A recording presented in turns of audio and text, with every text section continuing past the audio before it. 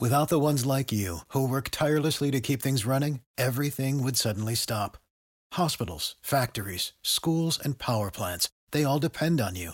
No matter the weather, emergency, or time of day, you're the ones who get it done. At Grainger, we're here for you with professional-grade industrial supplies. Count on real-time product availability and fast delivery. Call, clickgrainger.com, or just stop by. Grainger, for the ones who get it done. All right, so James and Dan. Got it. Yes. Okay, cool. Yes, we are back live here on our big broadcast. It is a Tuesday. It is a fabulous Tuesday. And we have got our good friend, the best-selling author, Dan Perkins, radio host, writer of Too Many Places for Me to Mention in this intro. And Dan joins me here on Skype. And we also have our good friend, Wayne Allen Root, with us. You know him from the sports betting world, and also best friends with Donald Trump as well, the former president. And Wayne has a brand new book, and this book is doing absolutely gangbusters.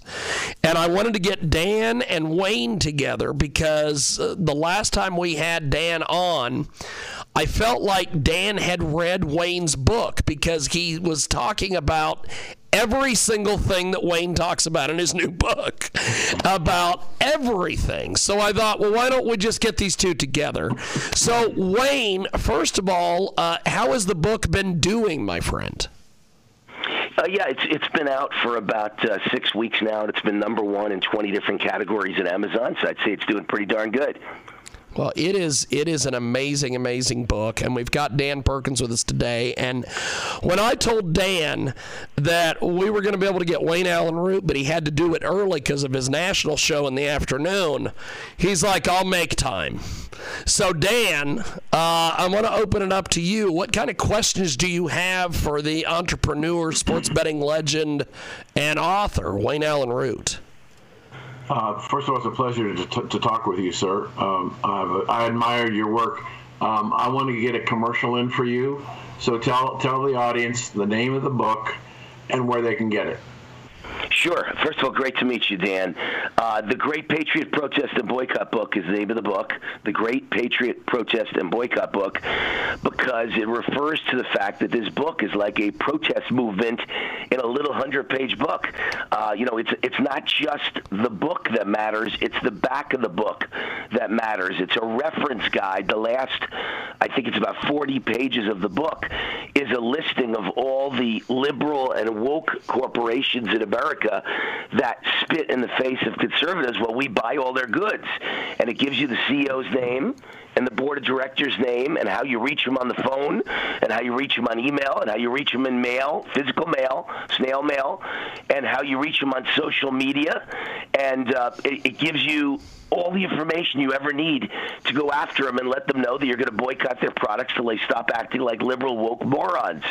And I think that's the way to turn this country around. The corporations are the one that set the agenda. The corporations are the ones that back the communist and socialist and Marxist takeover of the United States of America. They're the ones that give the donations and the green light to the Democrat politicians that do what they want with us.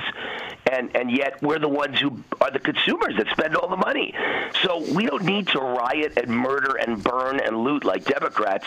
Republicans and conservatives and Christians and patriots just need to use our pocketbook and our purse and our wallet to show them we mean business. We can drive them to bankruptcy, and that's what my book is all about. Well, obviously it's something that needs to be said. Just before you came on, Jim and I were talking, and I was saying I'm a registered investment advisor. I've been managing money for over 50 years. And the governance of public corporations is that the board of directors are responsible for running the companies, and that the presidents and CEOs of corporations serve at the discretion of the board of directors. Right. We had a situation last week you might have heard about where the president of McDonald's wrote some pretty scathing comments and said what his company was going to do. He later retracted that statement because the board had not approved the position. We have rogue presidents who are being ill-advised by woke staff people. This is what they should do, and they're not paying attention. There are example after example of where corporation leadership has taken a position and was not sanctioned by the board, and the company looks like an idiot. Right. Well, that's what my book's about. That's the point of the Great Patriot Protest and Boycott book, is that I give you not only the CEO's name, but the board of directors' names and how you contact them. So, I mean, the whole point is that when you go after politicians and you strike or you protest in front of their office, you call their office phones, they couldn't care less, especially a senator, by the way, who has 6 years between elections. They don't care if 1 million people call them and say, I hate your guts and you're voting for the wrong bill, and they don't care. It doesn't matter. But with a corporation, if you kill their business for just 1 quarter, the board can fire the CEO. So the CEO feels tremendous and the shareholders. That's what it's all about. I know I've been a CEO of a public company, and the shareholders are the ones that determine your direction, not you. And the board is the one who determines if you get fired or not, not you. So it's a completely different thing, and I suggest we change tactics and stop going after the politicians and stop calling the politicians and start going after the corporations. And they will go after the politicians for us.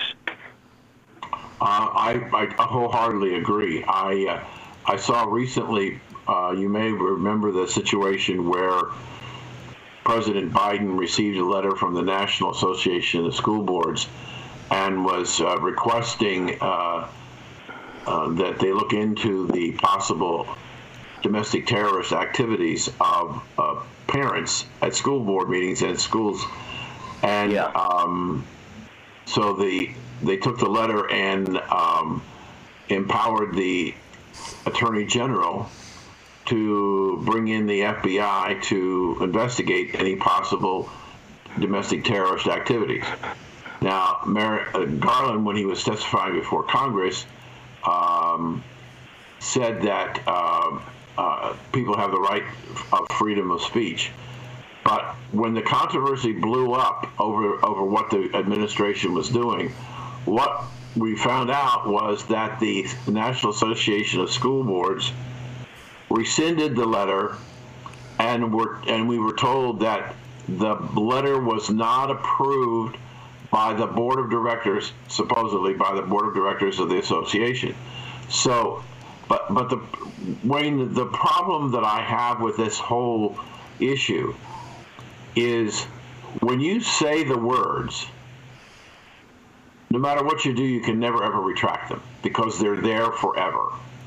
And so if you're going to attack Donald Trump, whether you are the Washington Post and issue a huge apology over the weekend for the mistakes that they made in their reporting, it doesn't change how those people who believe what the Washington Post were saying, that they have less trust in the Washington Post.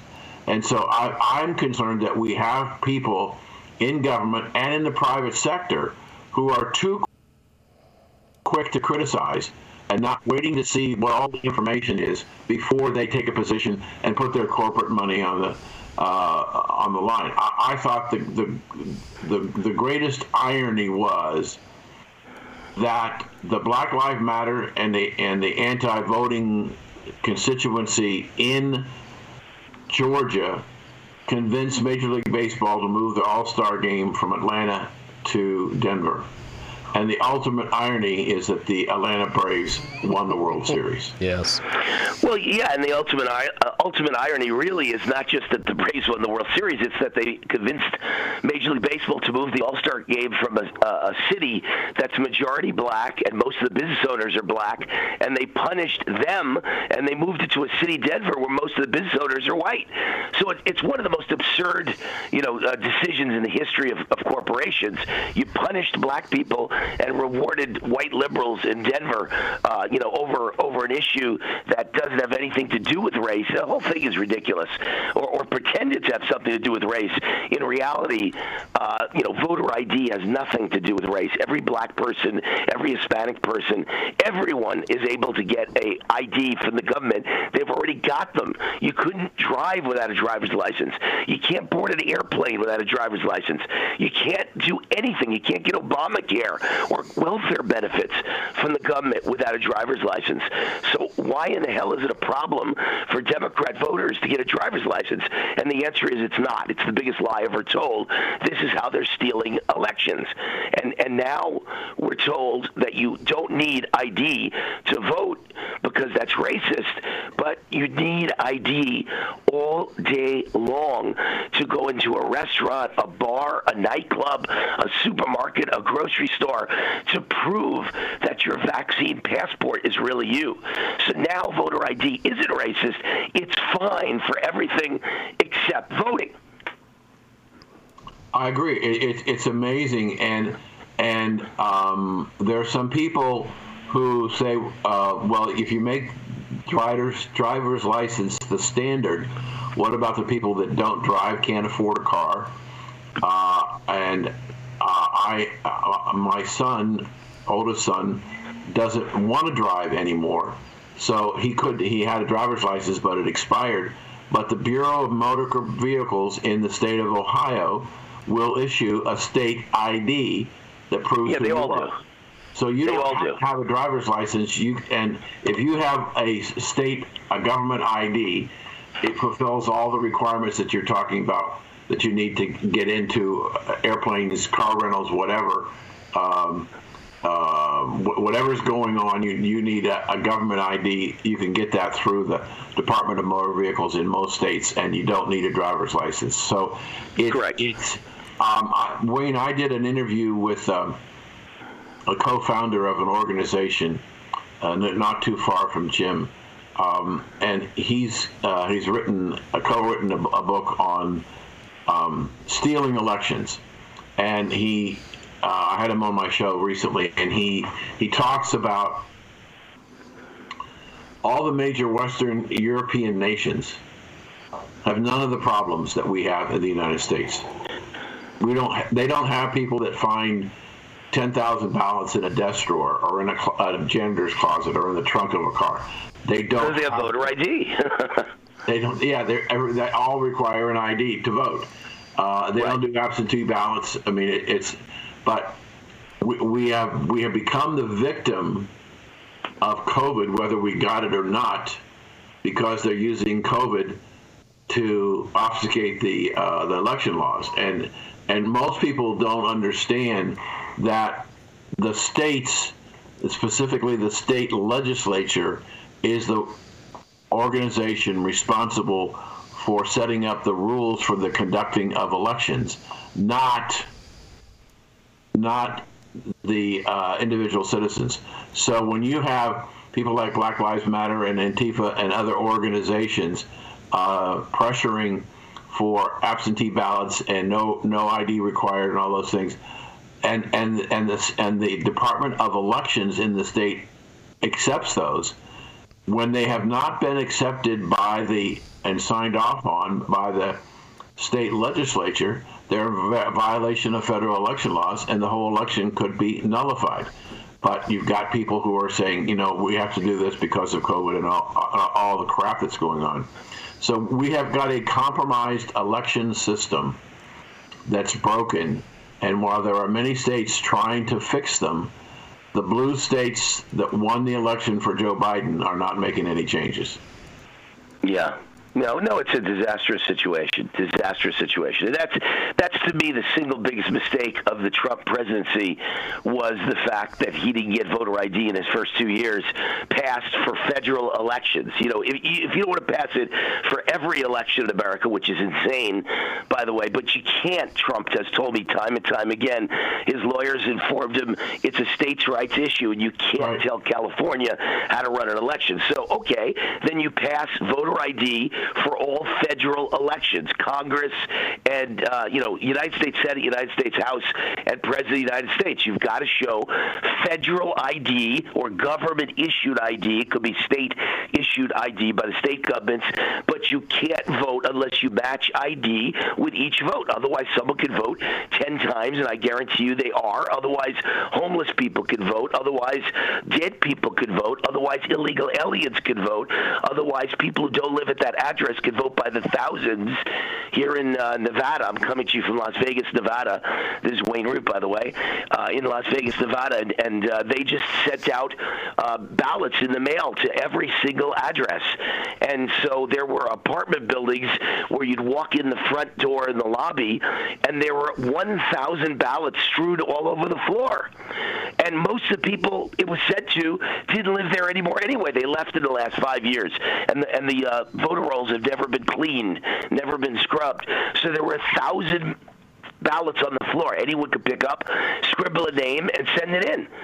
This went on in every state in the United States because of COVID. Democrats used COVID to rig and steal the election with millions of mail-in ballots of dead people and homeless people and illegal aliens and people that don't exist, or people that voted 10 times.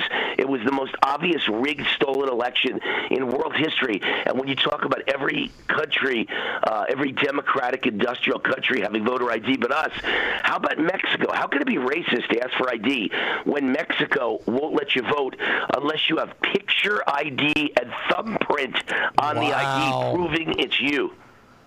Wow. Well, that's you're absolutely right, and we are woefully behind the rest of the world in voter security.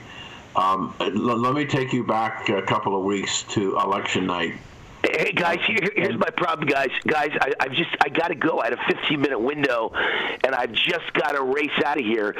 So I just wanted to say it was a pleasure and an honor to be on with you. I've got to move to a next meeting, and so I'm on the run. I made time just for this interview for you, James. Okay. So I appreciate you having me on, and I hope everybody gets a copy of The Great Patriot Protest and Boycott book by Wayne Allen Root. It's a great book, and it gives us a chance to fight back and fight and bankrupt and bring to the knees all the corporations that are literally spitting in our face while we buy all their goods and make them rich and make their stocks go up and make them millions of dollars each, billions, but millions for each CEO. Let's bring them to their knees and let's teach them a lesson. The Great Patriot Protest and Boycott book.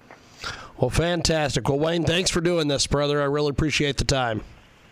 Thanks, James. God bless. Thank you, Dan. Nice to meet you. There he goes. That is Wayne Allen Root, a very busy Wayne Allen Root. And Dan Perkins back with us here. Let's do a little bit of a wrap-up here, Dan, since we've got some time. What did you think of Wayne and his message and everything? Well, I think it's an important message that the people need to hear because when you listen to people about their personal frustration about what was going on, they don't know what to do. Wayne's book gives you a directory of what to do, who to go to, identify the president, CEO, and the board of trustees on these corporations. It gives you a chance to write, and other people to a chance to write to these organizations and bring pressure. I've said to people, one of the easiest things that you can do to protest is you can buy one share of stock in any of those companies that you want. Yep. And share ownership allows you to go to the board, to the annual meeting, wherever it's being held, and you're allowed to ask questions. And so a lot of the liberals in the 80s and 90s used that tactic to try and intimidate corporations into doing something that they wanted to get done in terms of changing what was going on. We can do that now. And so I think everybody should be looking at his book as a directory of who to write to and who to call to and what pressure you need to bear. But unlike Congress, you can't go to Congress and go to the floor and rate an issue. In the private sector, annual meetings are the places where shareholders get to establish their grievances. And so if we get more and more people going to annual meetings and raising the issues about what they think the corporation is doing wrong and what it needs to, and to have the board of directors and the officers of the corporation be accountable for what they're doing, it becomes very, very important. Well, that's going to wrap up this segment of our big program, and you can get more information, danperkins.guru, also Black and White, blacksandwhites.us, and we will see you next time here on our big program. Welcome to the world-famous Jiggy Jaguar radio program, broadcasting live from Hutchinson, Kansas. Call Jiggy right now. 267-22-JIGGY. He's realizing Jiggy Jaguar is better than me. Right. I'm totally serious about that, too. Presenting Jiggy Jaguar. You know, Tyler Hollywood, I always say this, he will never live that down. We are back live here on our big broadcast. We are coast to coast and border to border on iHeartRadio today and AM, FM.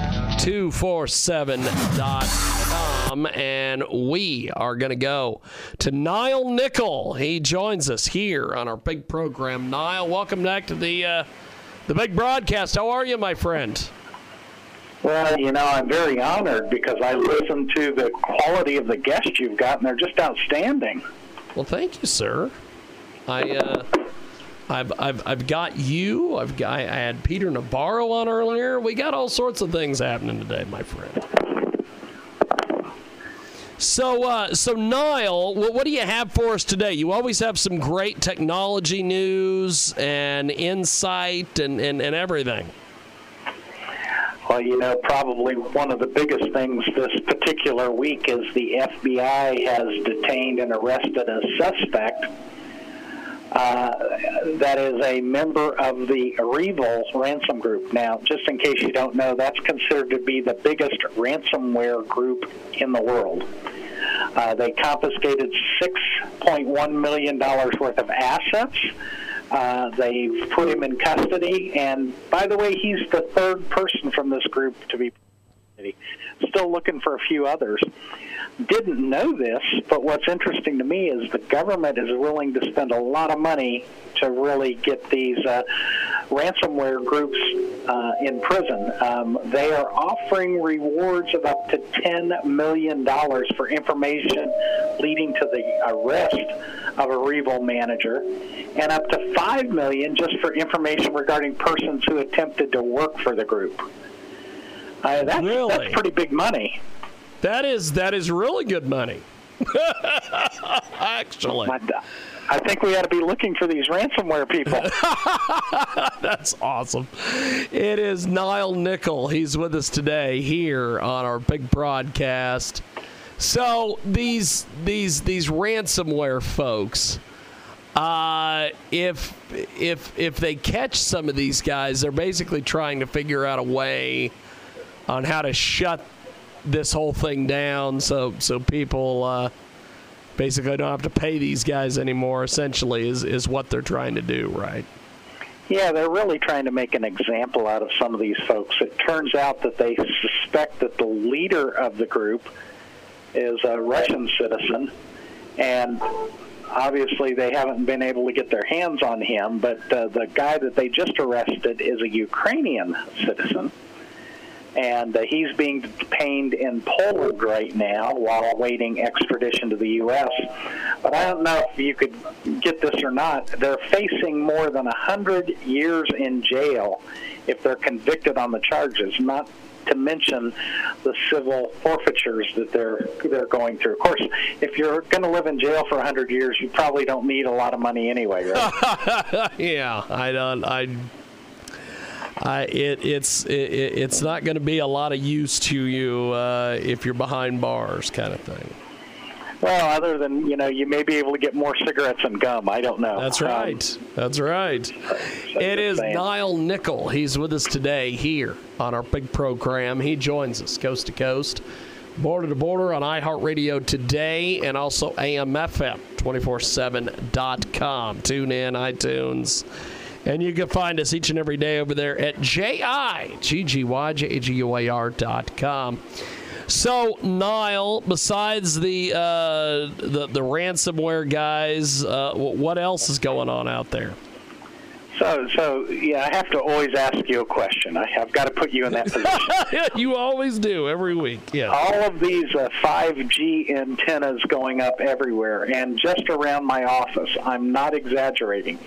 Within a 1 mile radius of my office now, I have 50, and they're still going up, by the way, 5G antennas. So what do you think of this? I think they're going to end up with all the radiation and everything off these 5G things. I think they're going to end up giving a lot of people a lot more cancers and things like this. That's just that's a very happen. Very interesting observation. It seems that the Japanese tech giant SoftBank, by the way, SoftBank was one of the majority owners of Sprint before Sprint was taken over by T-Mobile, but they are planning a trial of wireless charging of smartwatches and earbuds using the power transmitted through 5G antennas. And they're saying, yeah, we can completely charge these smartwatches and earbuds. You never have to charge them, never have to put them on the charger, because you could just pull the power from the 5G antennas that are broadcasting all of this signal. But don't worry, it's safe. Yeah. So I thought that was rather interesting. Here we're going to charge things wirelessly that we're walking around with, but it's completely safe for the human body. It won't charge you, won't do anything or anything like that. So we'll have to see how this plays out. They're actually doing this in China right now. The government has licensed this, and they're planning to use to actually test it starting next year. And they're planning, which will be an indoor test, maybe a little bit more protected. They're planning an outdoor test in 2024, but coming to a city near you is wireless charging with 5G antennas. Just saying. It is Niall Nickel. He's with us today here on our big program. So, Niall, besides the all this shenanigans with charging and 5G and all these things, what else do you have for us? Well, I'm going to give you two things to wrap up with. One is if we look at the internet and where it's come, back in 1994, there happened to be a pretty much unknown computer scientist turned humanities professor that started to predict about the impact of the internet 30 years ago. And happened to say, that data wouldn't be collected by one single powerful big brother government, but by a lot of entities for different purposes. And he predicted that people would willingly part with massive amounts of information about their most personal affairs and desires freely. Does this sound like maybe he was spot on or what? Yes. Gentlemen, yes, it does. Yeah, the gentleman's name is Philip Agri, and interestingly enough, about 6 years ago now, he just completely dropped out of sight. He disconnected from the internet. He has no email. He has no cell phone number. None of his addresses are working. Some friends were worried about him. They contacted the police, and apparently the police tracked him down, said, no, he's all fine and nothing's wrong. He just doesn't want to be bound. So I found that rather interesting. But the reason I mention his name is all of a sudden, all of the things that he started to write, they're starting to appear in technology think tanks and ethical conversations about, simple things like facial recognition and data privacy issues and all of that. And remember, he wrote all of this stuff 30 years ago. I think that's pretty phenomenal.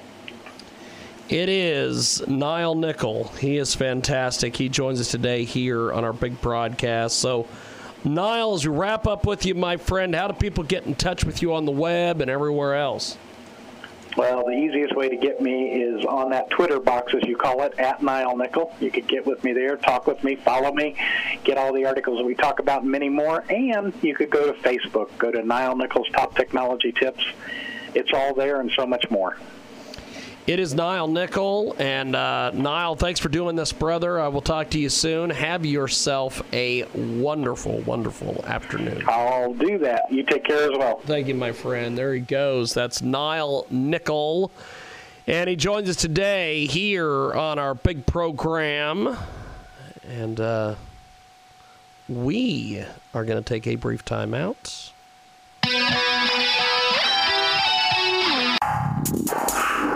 We are back here on our big broadcast, and we've gotten all the technical issues figured out, thank the Lord above.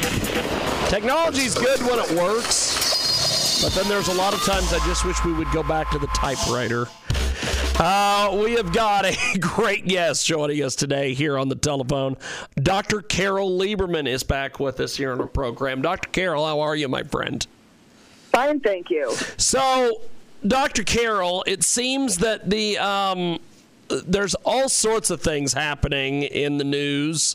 One of them is this recent loss in Virginia, and this Democratic Party, they just don't know where the hell to go, it seems like. I know where they should go, but they're not going to go that route. What exactly do you think is going on with the Democrats, and kind of diagnose this mental behavior?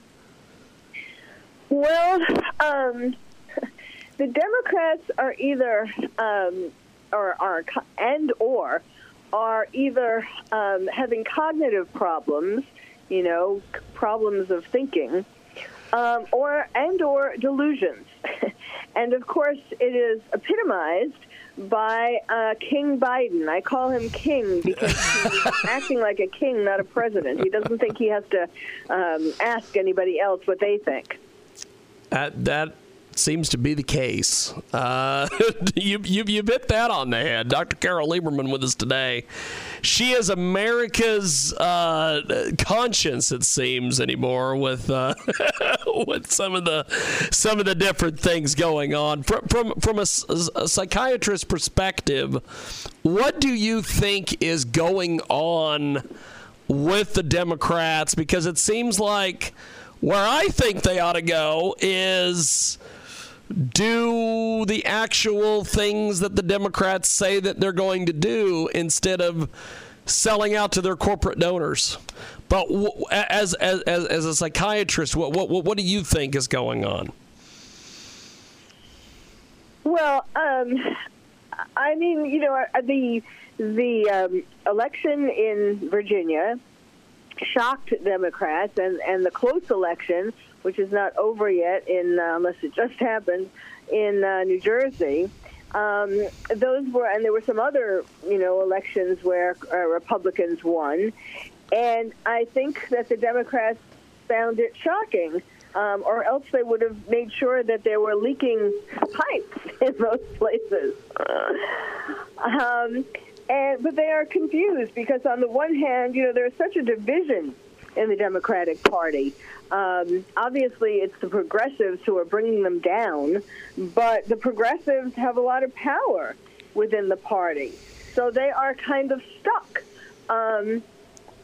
If they wanted to go back to what the Democratic Party used to be, more moderate and more reasonable, but, the money is coming from the progressives, they're the donors to the progressives.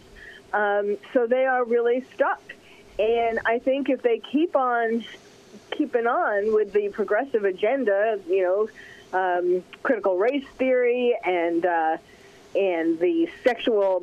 pornography in schools, trying to teach kids not to believe, not to go along with the gender that they were born with, the sex organs that they were born with, but that's not cool.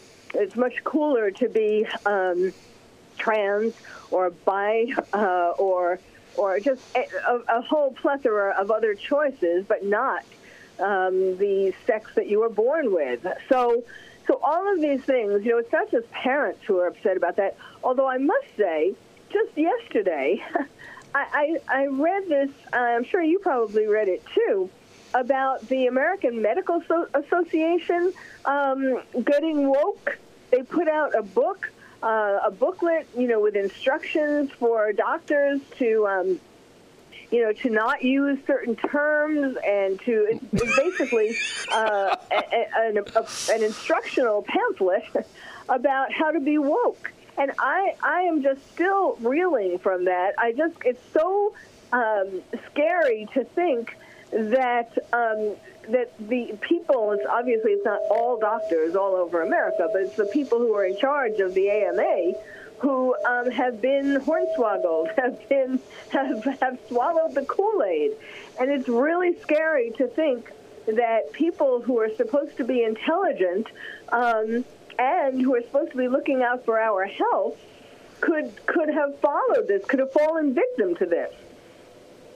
This is just amazing to me. I saw a deal the other day that apparently now you have to not only announce your name, your pronouns, but you have to announce what land that indigenous people used to inhabit wherever you are. And I'm like, introductions are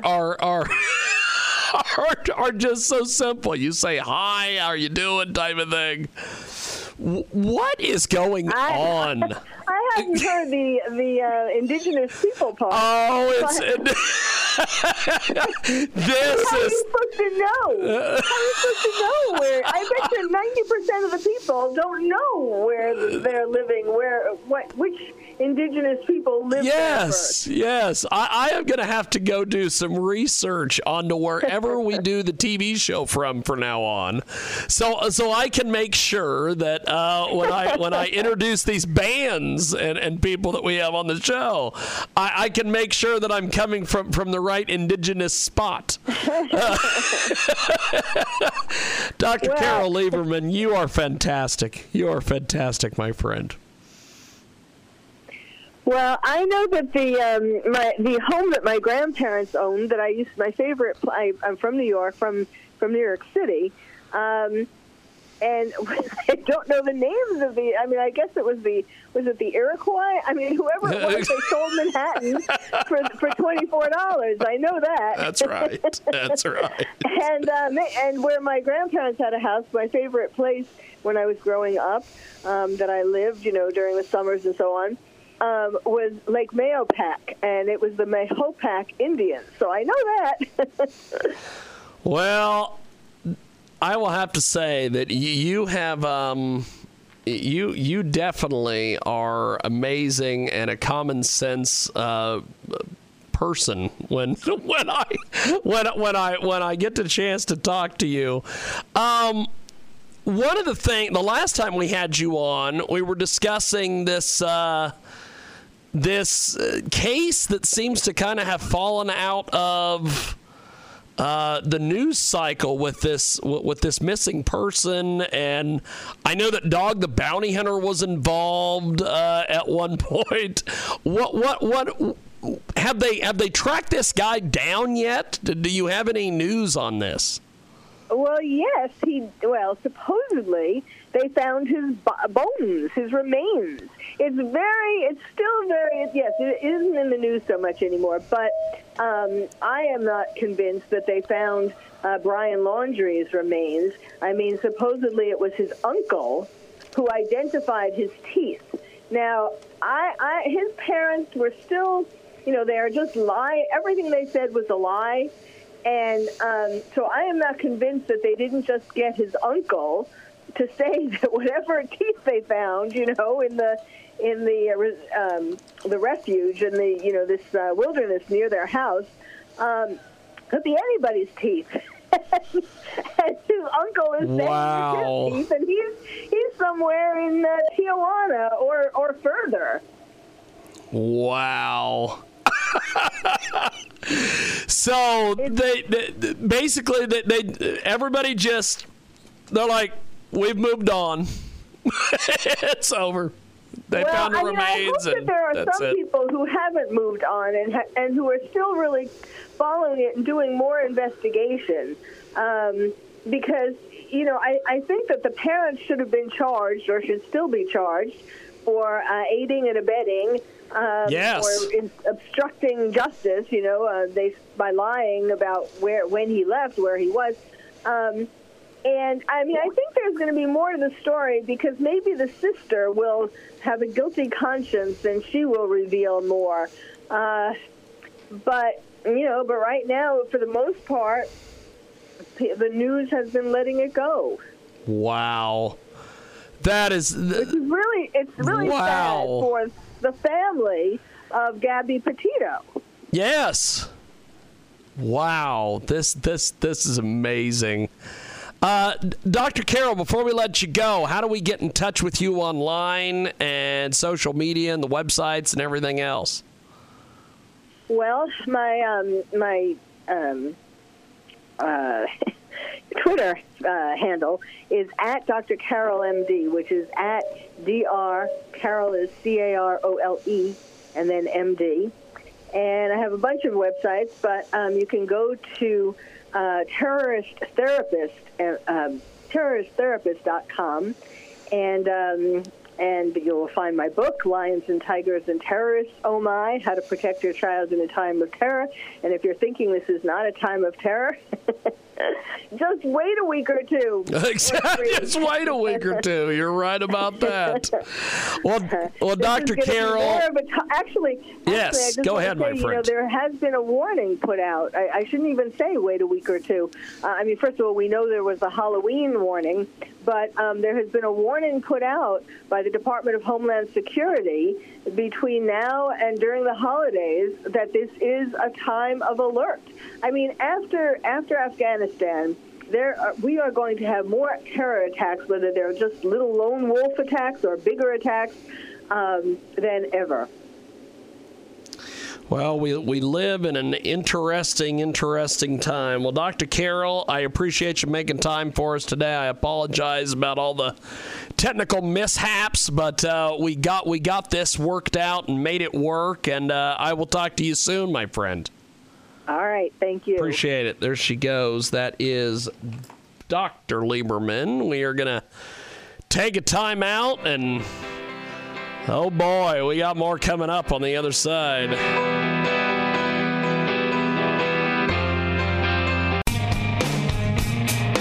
Okay, we are back live here on our big broadcast, and we are going to go to Frank Vernuccio on the old Skip Skype, and we will see if we can get Vernuccio in here and see how long the internet will last long enough for me to talk to Vernuccio.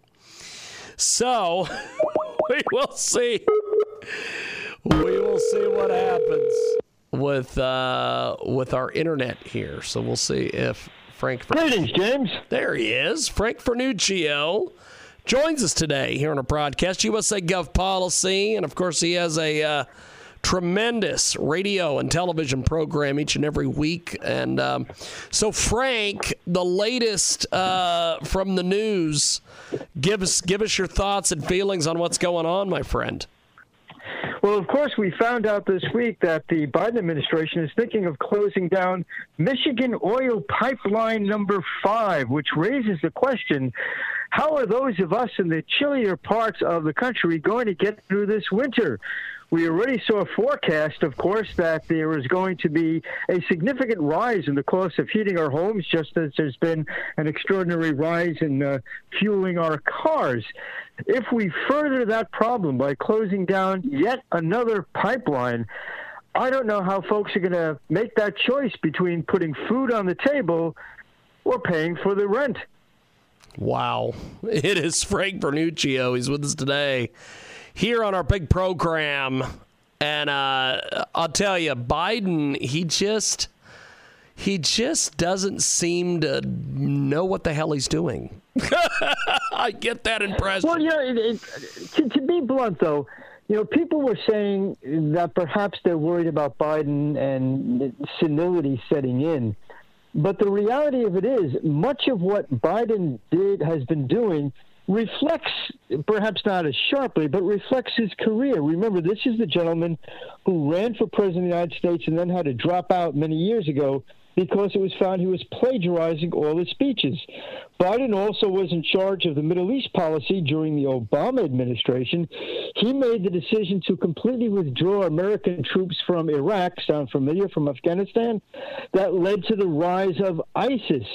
The mistakes that President Biden is making today directly reflect the policy choices he made in the past. There's nothing really new here. Whether or not he is personally losing it, that's a story for another day.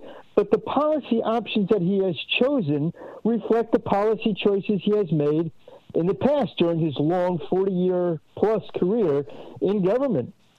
It is Frank Vernuccio, USA Gov Policy. He joins us here on our big program. And this vaccine mandate, what is the latest on this? Because I see all sorts of people. In fact, last week, one of the biggest rumors as to why the World Wrestling, I guess it would be World Wrestling Entertainment. I always like to refer to it as World Wrestling Federation, but whatever. They fired a whole bunch of people on Thursday, and now there is rumors that most of the people they fired,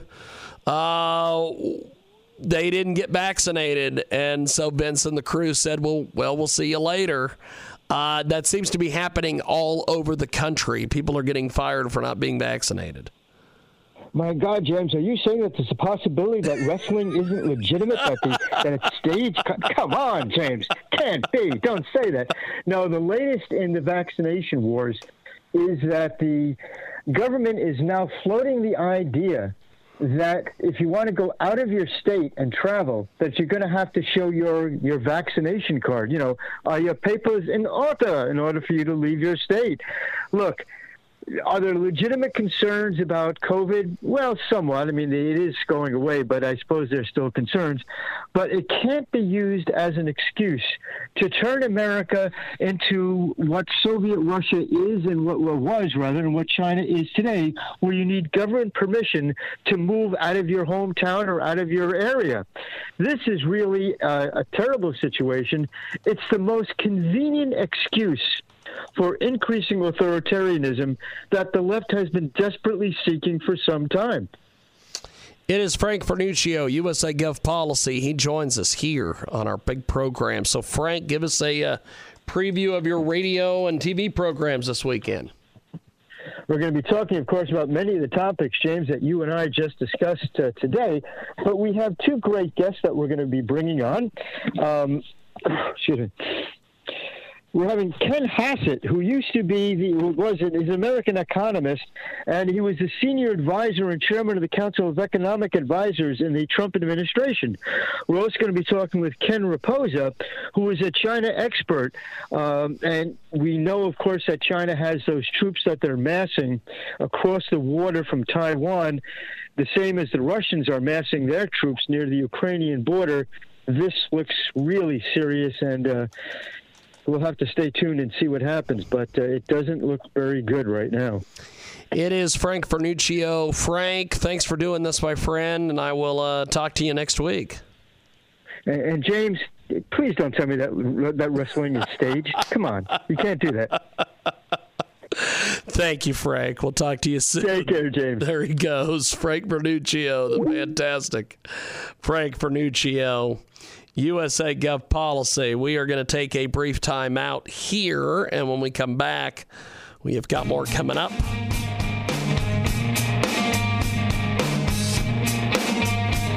Russ is going to be with us here in just a few, and you can go ahead and find Patricia online. She is fantastic. She is a delightful showbiz personality and author. She last appeared on our big broadcast 2 years ago, and she joins us from Hawaii today. And let's talk with the great Patricia Rust. Patricia, how are you, my friend? Welcome back to the program. Oh, aloha, James. To all your listeners, such a fan. So, such a big fan. How do you end up in Hawaii, of all places? Well, I swear, I've always been a swimmer. I was a state champion for Hawaii. That's awesome. So during COVID, you couldn't travel, so I said, well, I'll just start swimming from California, and here I am. That's awesome. That's awesome. It's a good place to write. And I had some time on my hands, so I wrote, and I came out with 2 children's books, and they're flying off the shelf, or I should say the internet. And the thing is, you have to type in Patricia Rust, Patricia space RUST, like what happens if you're in the water too much? You rust. You're great. I love you. Patricia Rust with us today. She joins us live here in our broadcast. As an award-winning screenwriter and author, she is most proud of her work as a children's author. So let's talk about your children's books. How did you come up with the idea for these books? Well, I think that I've always been writing kids' books. Even when I was 5 years old, I'd make them for the neighbors' kids. And Jackie the Angel, I think, is really timely because it helps kids deal with COVID, and it talks about being brave and not being afraid of their surroundings.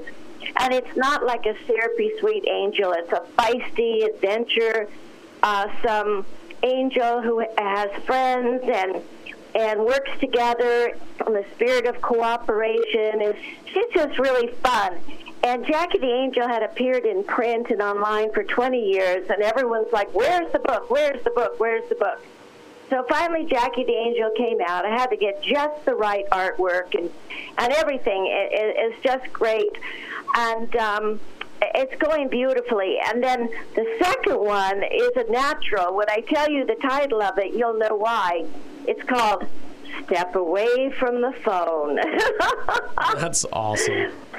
And, you know, I was seeing kids in waiting rooms, and they were glued to their parents' telephones. And I thought, wait, aren't the kids supposed to be playing with toys or reading books? And I read something in Australia that kids don't give book reports anymore because they're too shy to be in front of other kids. Yeah. They're used to being on their parents' cell phone. And what happens is they're really like focused, like laser beam focused on that object in front of them. And they're actually growing bone spurs on the back of their neck, and 8-year-olds are having spinal surgery. I don't mean to laugh about it. Wow. But it's like, oh my God. So even though it's a picture book with vocabulary words and educational, there'll be a page with a boy surfing, for instance, and it'll say, I'm surfing the net, I'm surfing the wet. Come boogie with me and my blue monkey. So the blue monkey's inside the wave surfing with the boy with his computer. So we're saying, hey, it's cool to be on your computer, learning, whatever you're doing, playing video games on your computer. But let's get out there, plant trees, go to the zoo, do things with your family, be proactive in the world, you know, not be afraid. And also, I say to parents, don't hand your kids your phone all the time. That's no excuse for not interacting. Your kids want your time and attention, right? Yes. Yes. And we're so guilty. I mean, you are broadcasting, so that's great. But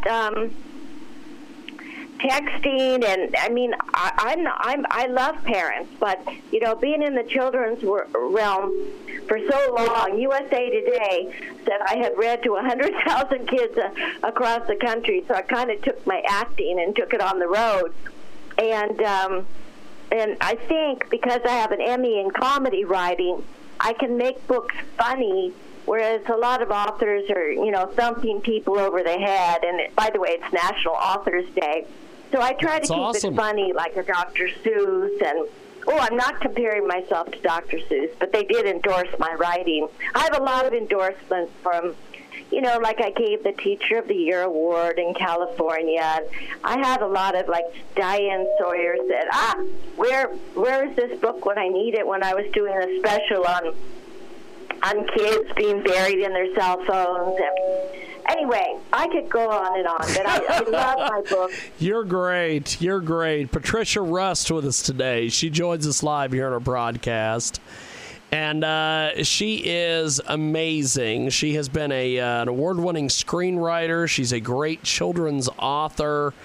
And she joins us today here on our broadcast. So why do you think that it's getting to the point where we have so many kids that are not, being kids anymore? How do we get this back to where they need to be kids again? God, that's such a great question, James. First of all, I think all of our electronics are so beguiling with their amazing graphics and colors and light. I mean, we're all seduced by them. They look fantastic. And, they tell us, put your electronics to the other side of the room before bed. You don't want to suddenly be seduced by something. And it's very hard for children because they see something and they're human just like the rest of us. So they're growing up in a world that's become so small. They see everything on the news. When 9/11 happened, they saw it. I mean, the world used to be that no one got the news. It came on horseback or the Wells Fargo wagon, and so news was always secondhand. And now the kids see it, and we have to be real sensitive to that and help them interpret the world. Help them interpret COVID, and if they understand what's going on, then they're okay with their masks and they're not afraid. Or if they understand that electronics have a place in their lives but don't have to dominate. I read to one child who said she was writing happy birthday as many times as possible, texting it as many times as possible, even if that meant a trillion. And I said, how about just one happy birthday to your best friend? That might do the trick. So they're really living in a different world, and it's a new one. It's altogether new. And so if we can help guide them, we're navigating through it as well, aren't we? Yes, very much so. We have got a great guest with us today. Patricia Rust joins us here on our big program. So you mentioned earlier that you had to find the right illustrator and everything. Talk to me about that process. Well, I'm very lucky. I've been a writer for Disney and under contract to Disney, and my mentor was a teacher for Disney artists, and so I've been in contact with Tim Burton and Henry Selick and a lot of the great directors that have come out of that school. And so I've been lucky to work with animators, and most people don't realize that animators also have fine arts careers and they go to fine arts schools. So I've been lucky to be able to pick and choose my illustrators, and to that end, when people say, oh, this book is fantastic, and my first children's book became a bestseller, and I donated all the proceeds to literacy, and my mother once asked me, if you knew it would be a bestseller, would you have done that? I said, yeah, absolutely, Mom, but I take no credit. I really think it's the artist, who can take your words and bring them to life in a meaningful way. And these animators are really sensational artists. They really are amazing, and they're all different. But they're so employable. They stay working as animators because it's steady income for the rest of their lives. Yes. As opposed to being a children's author, a writer. Well, that's not something you set out to be if you want to be king of the world. It's not like real estate or banking. It's something you do because you really want to influence the hearts and minds of kids. That's awesome. We have got a great guest with us today. Patricia Rust joins us here on our broadcast. So how did you get started screenwriting? Because you've got all sorts of great contact, great background. How did you get into the screenwriting part of it? James, you ask great questions. Well, I grew up in Los Angeles and was exposed to a lot of showbiz everything. And after I came out of UCLA, I'd been editor of the school newspaper. I produced, hosted, and I did a show, a talk show for PBS. I just started out as kind of a peon and then became the host of, I think I was the first female talk show host that I know of, and I loved it so much. And then I started thinking, well, maybe I'm publicizing what other people are doing, but I really need to do something. And I have such an imagination, and I was lucky because during my UCLA days, I got to travel a lot as a model, and I'd come back and I'd write about my adventures and try not to let my professors know that I'd been missing from class. So I started writing about these, and I actually sold my first screenplay to Warner Brothers, which apparently is unheard of, and you have to write 50 screenplays before you sell one.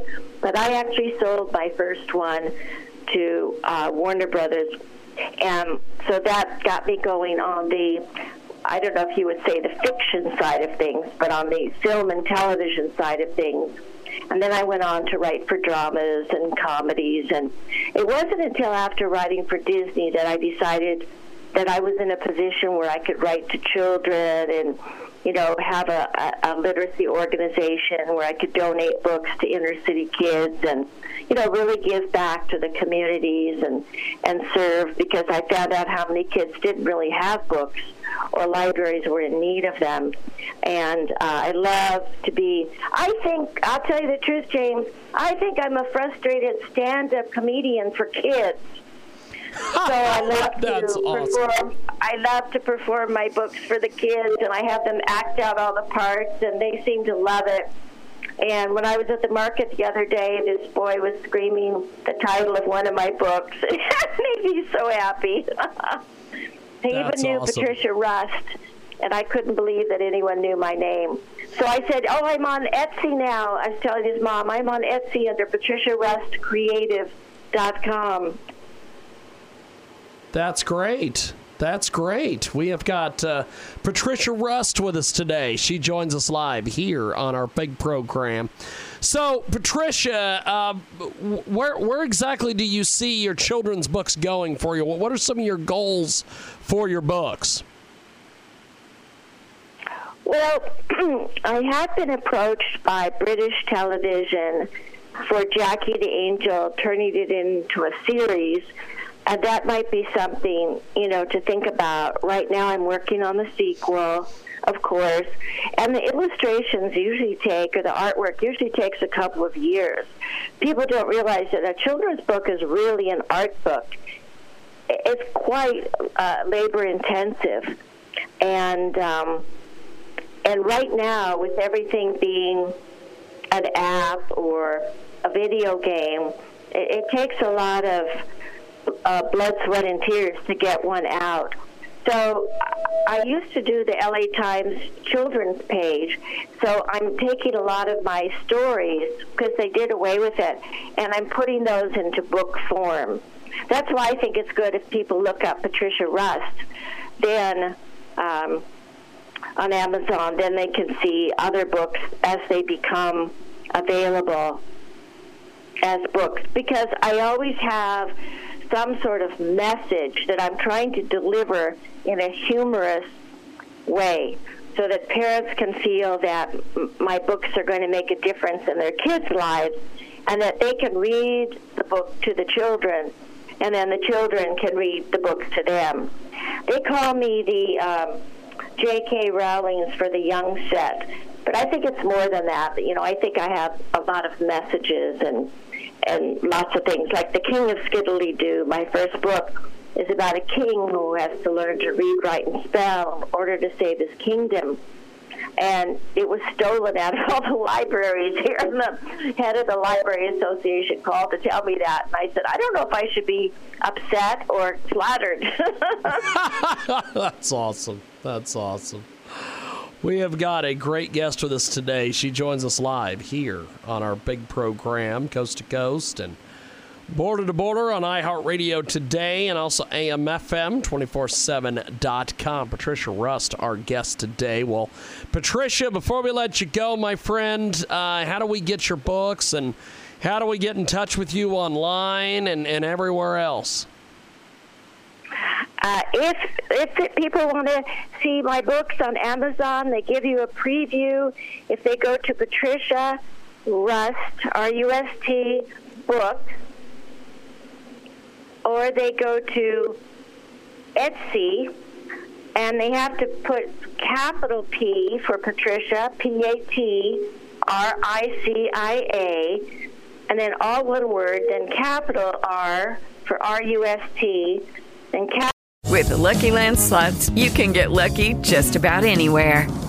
This is your captain speaking. We've got clear runway and the weather's fine, but we're just going to circle up here a while and get lucky. No, nothing like that. It's just these cash prizes add up quick. So I suggest you sit back, keep your tray table upright, and start getting lucky.